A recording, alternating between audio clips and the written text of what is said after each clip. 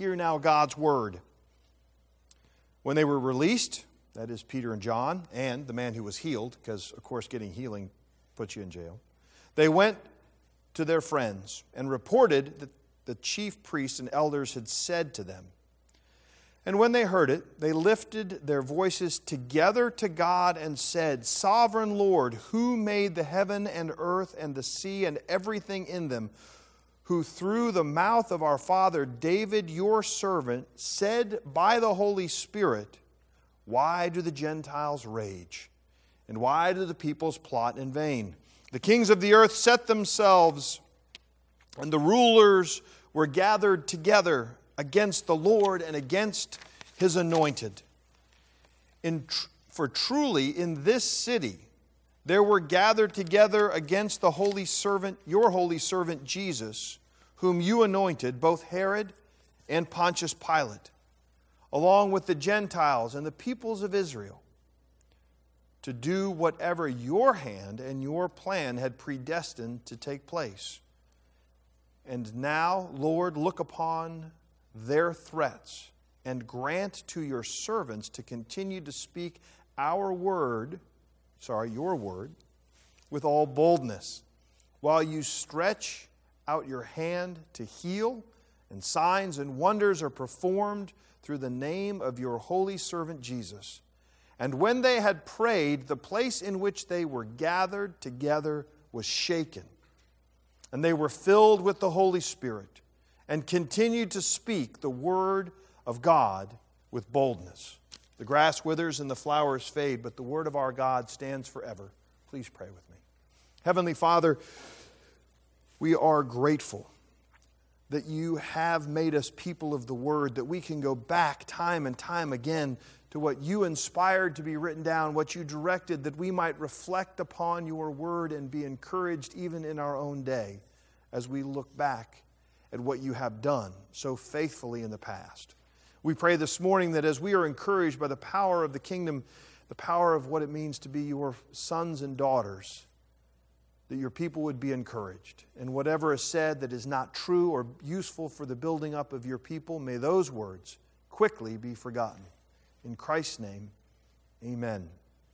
So as many as you know, I haven't gotten to show everybody the pictures yet. I know some of you are just waiting with bated breath to be asked over to go through my slides. But of course, what I got to do a lot of was see the power and the glory of creation. Right? When you're in the West, particularly, there are places of great power and vistas where you see the forces that God unleashed at creation doing the things they do to create canyons, to create beautiful colors, the combinations of what happens when volcanoes explode and various minerals come together and then they get pressed together in the land. Then you drive by at sunset and it's gorgeous and it sings and it is powerful. You see the glory of creation. You see the power of mountains. As we got to go up to Mount Rainier, and you see the weight of it, the gravity of it. And you imagine that now, as a few believers gathered in a room under the fear of oppression, pray that God would give them boldness where they are shakes. The power of God by the Holy Spirit. What makes the world move? What can make even the mountains and the firmness of creation sit up and take attention? It is when the Holy Spirit moves through His people to proclaim in boldness what is true about life and light in a world dominated by death and fear. It will make creation sit up and pay attention. The very foundations of the world itself quake when the Lord speaks. Creation longs to be shaken that way. It knows the goodness. In fact, Paul tells us that the whole world is groaning, that we might be better stewards of the wonder and glory of God. It wants to break forth and shout and be moved by the goodness of God shown through His people in the Holy Spirit. And so this morning we want to look at what makes the earth move and quake. The very foundations of the buildings and the land in which we stand move because the words spoken reshape creation, reshape reality in line with eternal truth. Creation responds to the people of God gathered in praise and petition. It's powerful. So what makes it powerful? So we'll look at this morning, there's community, there is the reality of kingship, and there is, of course, the Holy Spirit. Community. You'll see the quotes on the front of your worship folder. There is an understanding that a human understanding of boldness shaped by years and years of individualistic thought, which has a basis in Scripture. And I could go on a whole nother tirade about how the beauty of individualism is a recognition of individuals created in the image of God. But like so many good truths, it can get overemphasized against other truths that we may not find as popular right now, which is community. And so in the Bible, there's not competition between the uniqueness and the beauty of the individual and the reality that we were created to be in community. It's not good for man to be alone, that there is a way in which God created us to be interdependent, even as we were created unique in our individual gifts and talents and abilities and backgrounds and your individual relationship with God Himself. But what we see in the book of Acts is not individuals being sent off to do great things. We find the community of faith gathered together and good things follow. And so Peter and John come back to their people. Now, interestingly enough, the word in the Greek here is can be translated my people or my family. It is not primarily a commercial relationship, and it's not primarily an institutional relationship. There is an understanding that these people were intimately connected. You know what I mean, right? So we can have commercial relationships where we can be civil with one another. You're my employee or you're somebody that I buy and sell things from. And we can have a civil sort of relationship, but the only reason we're connected to one another is that we have things that one another want. The church can sometimes function as a commercial relationship. Somebody wants a good feeling or some instruction about something, and I need to make a living, and so you come and I tell you something nice, and then you pay me, and then we have a commercial relationship. Goods and services are exchanged. But there's no intimacy, there's no relationship, there's no expectation that we would know one another beyond that commercial and pleasant knowledge that happens in a commercial relationship. There's nothing wrong with a commercial relationship. I don't know that it fits within the church ideally. And then there is the idea of an institutional relationship. We are in connection with one another because we are a part of an organization that shares particular institutional values. But what becomes primary in institutional relationship is the institution itself, which means if you get out of line with the institution's goals and vision, then you become expendable. The challenge with institutional relationships is the challenge we see oftentimes with our brothers and sisters in the Roman Catholic Church, but it's not limited to them. The church must be viewed as being good. Therefore, these tragedies that have happened cannot be brought to light. But of course, they're not alone, because we know that Protestant churches do it as well. There are instances that some of us are aware of where ministers of great note and great power in their ministries have fallen rather dramatically. But nobody knows they've fallen, because the notion is that their ministry for the Lord is so important that their indiscretions should not be brought to light. The challenge is that Scripture is not a big fan of that notion. We know the challenges and failures even of the greatest of saints, of Abraham, of David, of Solomon, of Paul and Peter. But in an institutional relationship, your faith in the institution might be undermined by my sin. But that's not the Greek word used in this context. We all know that our family's messed up. We all know that we are messed up. But if we're in that loving, intimate relationship, the commitment to family and to one another is to know each other well, to both accept one another and encourage one another in the goodness of growth that we are called to be and can be in Christ better, more Christ-like, more embodying of who He is. Just think about who's in the room. Who's leading the prayer meeting? Peter denied Jesus 3 times. John ran away naked. And yet, these people who are known by everybody else in the room, and John and Peter know the other folks in that room. Matthew's there, tax collector, repentant. The women who are in that room, many restored from difficult relationships. Mary and Martha. Jesus' own mother, who regularly, Scripture tells us, after Jesus was born, had challenges in understanding the nature of His ministry. She's in the room. You see, the power of community is not based in the Bible on a shared institutional vision or a shared commercial relationship, but the intimacy of individuals dependent upon God, encouraging one another in the power of the Holy Spirit about what it means to be transformed by God. The goal is the resurrection and a recognition that all things are being remade and renewed. Therefore, I can be known by you and you can be known by me. That we can be in a room and share and pray and not be worried that if I confess something about me in front of you, you might find me no longer tolerable.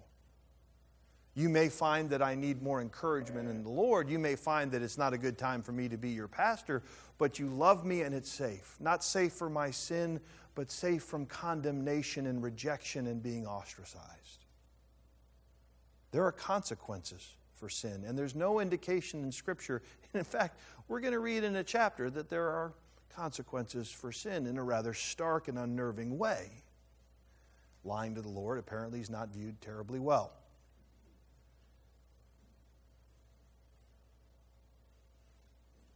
But that community of intimacy, that ability to be known, and to pray out of the reality of that is important. The people in that room knew each other. And in our own day and age, we wrestle with what that looks like. I hear people talking about the need for the church to be safe. And I don't know exactly what that means if the next line isn't, and a place to be sanctified. You see, if safety is just a place where I can express my brokenness with no expectation that God can and will change me, then I'm basically being asked to be in a safe place to die. Just call that hospice care.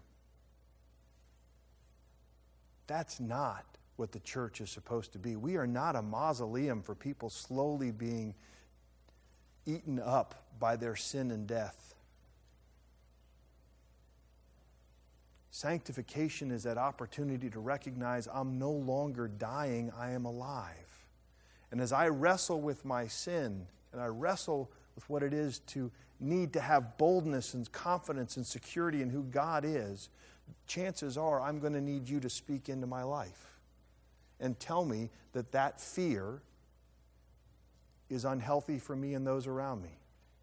That longing and that lust is a perversion of what God designed. You may know it because you share that lust or that fear. And that intimacy in relationship and family and community allows us to be transparent with one another in the midst of that, not so that it's safe for my sin, but it's safe for me to be transformed.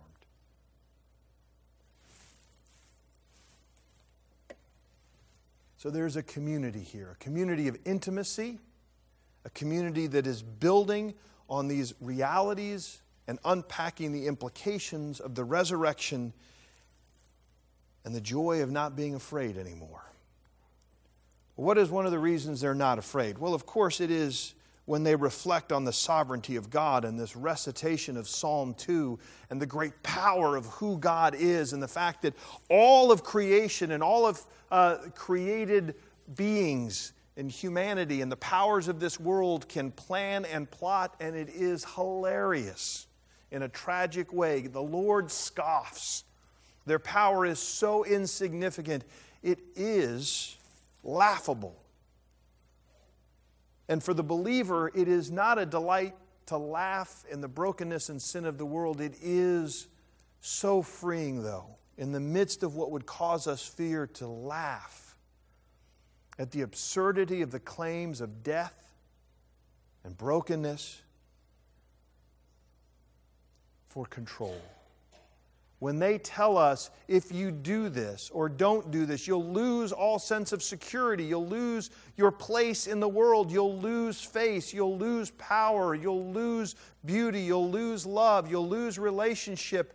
And we see that it's a lie in light of the kingdom of God, and we scoff as the world arranges itself in a way to try and undermine the truths of God, because we know where real power comes from. Real power comes from the Creator and the Sustainer. 2 parts of Psalm 2. God created everything. It's good to know the Creator of the universe and have the Creator on your side. It just works out better. If He can create the world, chances are He could fix it. Knowing the Creator is a net plus.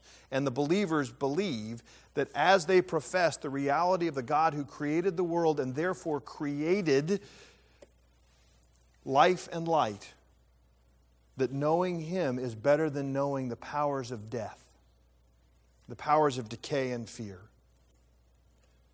But He's not a clockwork God. This is where our Enlightenment brothers and sisters got it wrong. He didn't create this thing and then leave.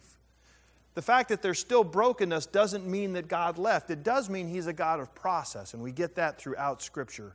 Rarely does He do things instantaneously. The decades and the years go by. Why? Because He's gracious, slow to anger, and abounding in love.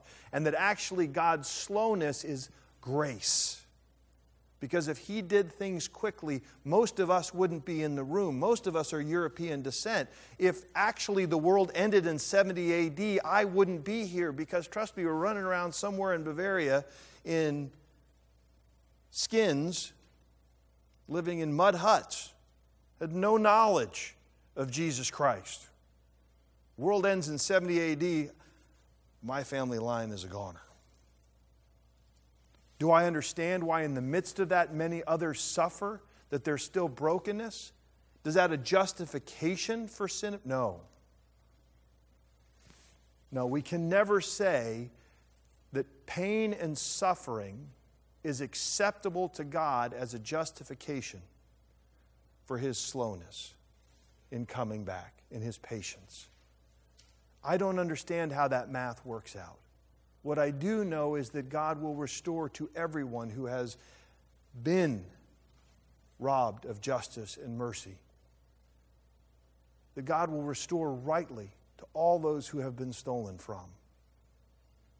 That a just and merciful God, when He does bring all things to fruition, will comfort all those who suffered to what at the moment seemed like for pointless and meaningless reasons.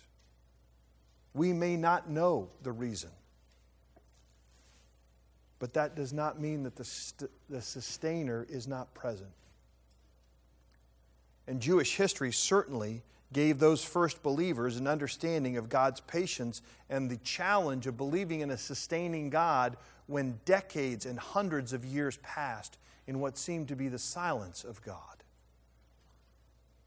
They were in Egypt for a while, and that was difficult. It wasn't always great when they were in the land. And then from the time of the return after the Babylonian exile, there had been 400 years of silence. The believers in that room, who were primarily Jewish, knew what it meant to hear the silence of God, and yet they praise God as a sustainer. They have been revived in knowing that because Jesus has come and been resurrected, and they are moved by the reality of a God, when the time is right, acts powerfully in creation and powerfully on behalf of His people. He is the sustainer and creator. And so as God's people gather together in the intimacy of their need, they remind one another of the power of their Creator and their Sustainer. Now I take pause here, as I often do, briefly, to caution us in our day and age, in this country, to be careful how we imagine praying this prayer. And my only encouragement is this: imagine how the other would pray this prayer. There are ways in which, in a changing culture, it is tempting for those who have held power for quite some time to feel like we are heading towards a time of oppression, where we're not being heard. And that may or may not be true, and it's a fun discussion for another time.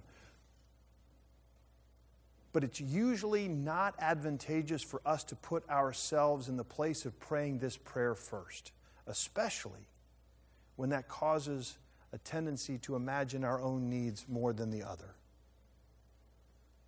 And again, we've raised this suggestion before in sermons. What happens if this prayer is prayed by the historically segregated African American church as they gathered around a burned out building that was burned because they decided to try and encourage people to vote in their community? What does it look like when that people pray this prayer? In the midst of needing power and boldness to speak into a broken and fallen world.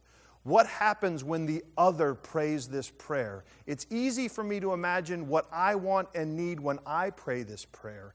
It will make me far less likely to be arrogant or distant if I imagine what it would look like for women to pray this prayer who've lost their job or can't get paid equally, even though they have the same level of education or opportunity. What would it look like to wrestle with a homosexual believer who has lost their job simply because somebody found out in their job that they were wrestling with same-sex attraction, and they come back to their church community looking for support? Is it just to imagine that simply because they wrestle with one idolatry and disordered love, that they should be more subject to losing their job than someone who doesn't?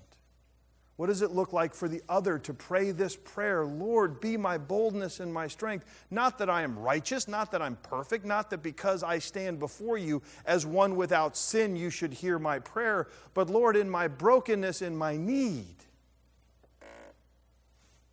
absolutely one who would deny you 3 times and make your head spin, how quickly I would distance myself from the goodness of God if it seemed expeditious at the moment. Lord, that broken person prays for the boldness to declare the power of the resurrection in the midst of his own failings. What does it look like to pray this prayer as the other?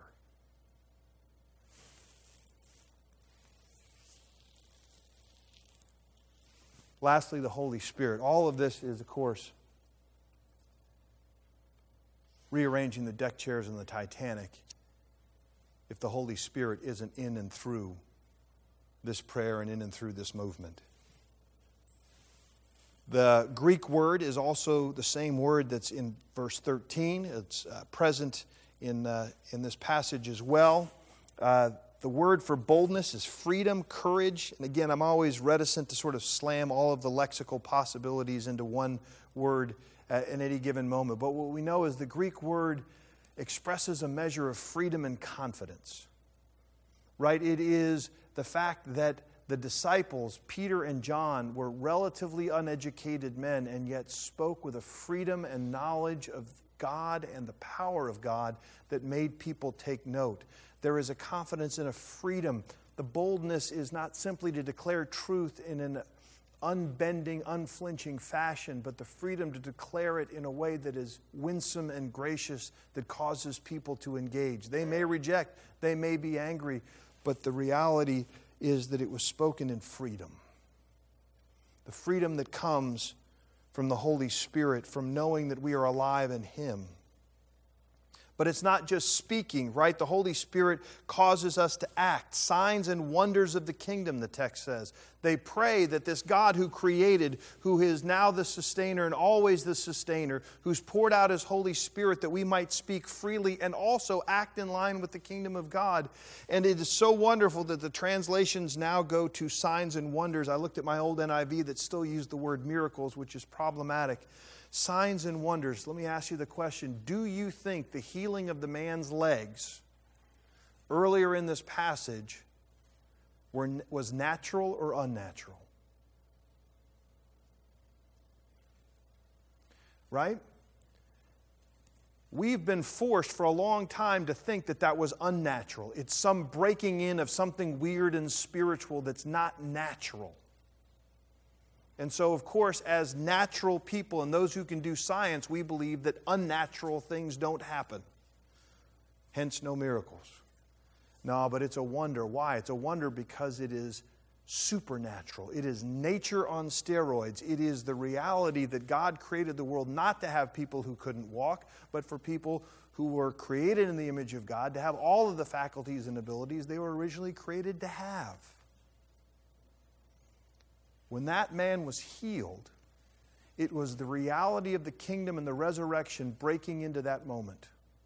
A picture of what it'll be like when there really are no more tears, where the consequences of brokenness and sin are completely removed, and those things which rob us of part of who we are in God are removed that we might delight in the fullness.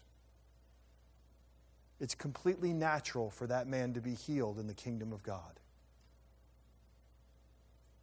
It's wondrous. It's glorious. It's more than you and I can accomplish in and of our own power. But heaven help us if we think it is some odd thing that's unnatural. We don't know what nature really is. We're blind to the realities of the created order as it was originally inspired and spoken into being by God. The Holy Spirit acts through His people. And they speak life and truth into a man's life and his legs are healed. I don't have near this faith. It's depressing. Right? Jeff was preaching about being more Pentecostal. I need that.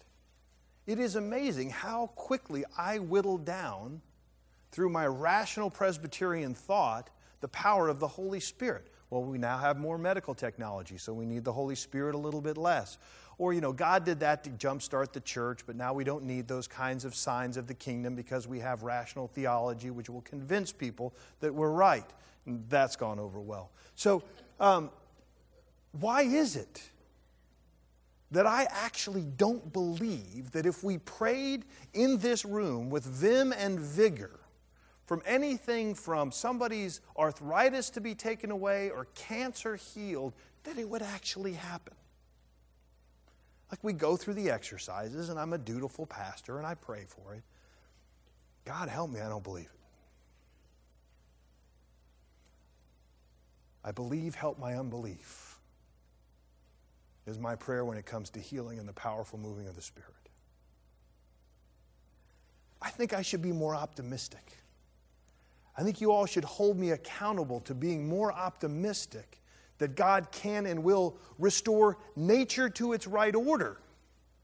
Not that He would act contrary to His word, but act in line with what He says He's about. And that I should trust that, sure, it won't always work out that way, but that's okay, it will in the end. The prayer for healing may be a few years to be fulfilled. But that He can and does act now. I'm too rational, too limiting of the power of God, too fearful of what happens if He actually started to do that. What would that require of me to be in the presence of such power, administered in the midst of His people in a day and an age which I could witness? The power to shake the earth.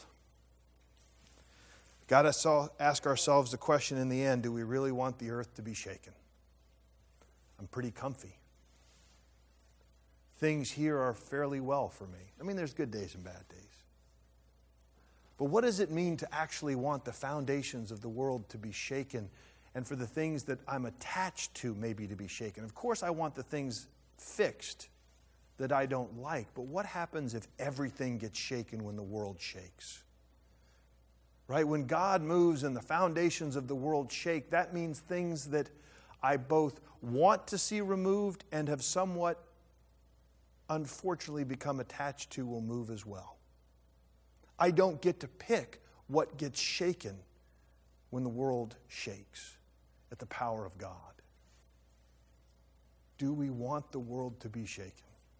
How do we encourage one another that it's actually okay, that it will be safer and better and richer and more full and free, and that boldness comes when we are willing to have our own world shaken first, even as we seek to shake those loose from the power of death and sin who don't even know it yet.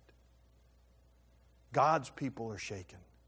Their lives transformed. The power shapes them by the Holy Spirit, and that allows them and gives them the motivation and hope that the world itself can be shaken, and that nothing of value will be lost in the midst of that. None of that will be destroyed. Only that which was broken, only that which was chaff will be lost. So they pray for boldness. They pray for transformation. May we too,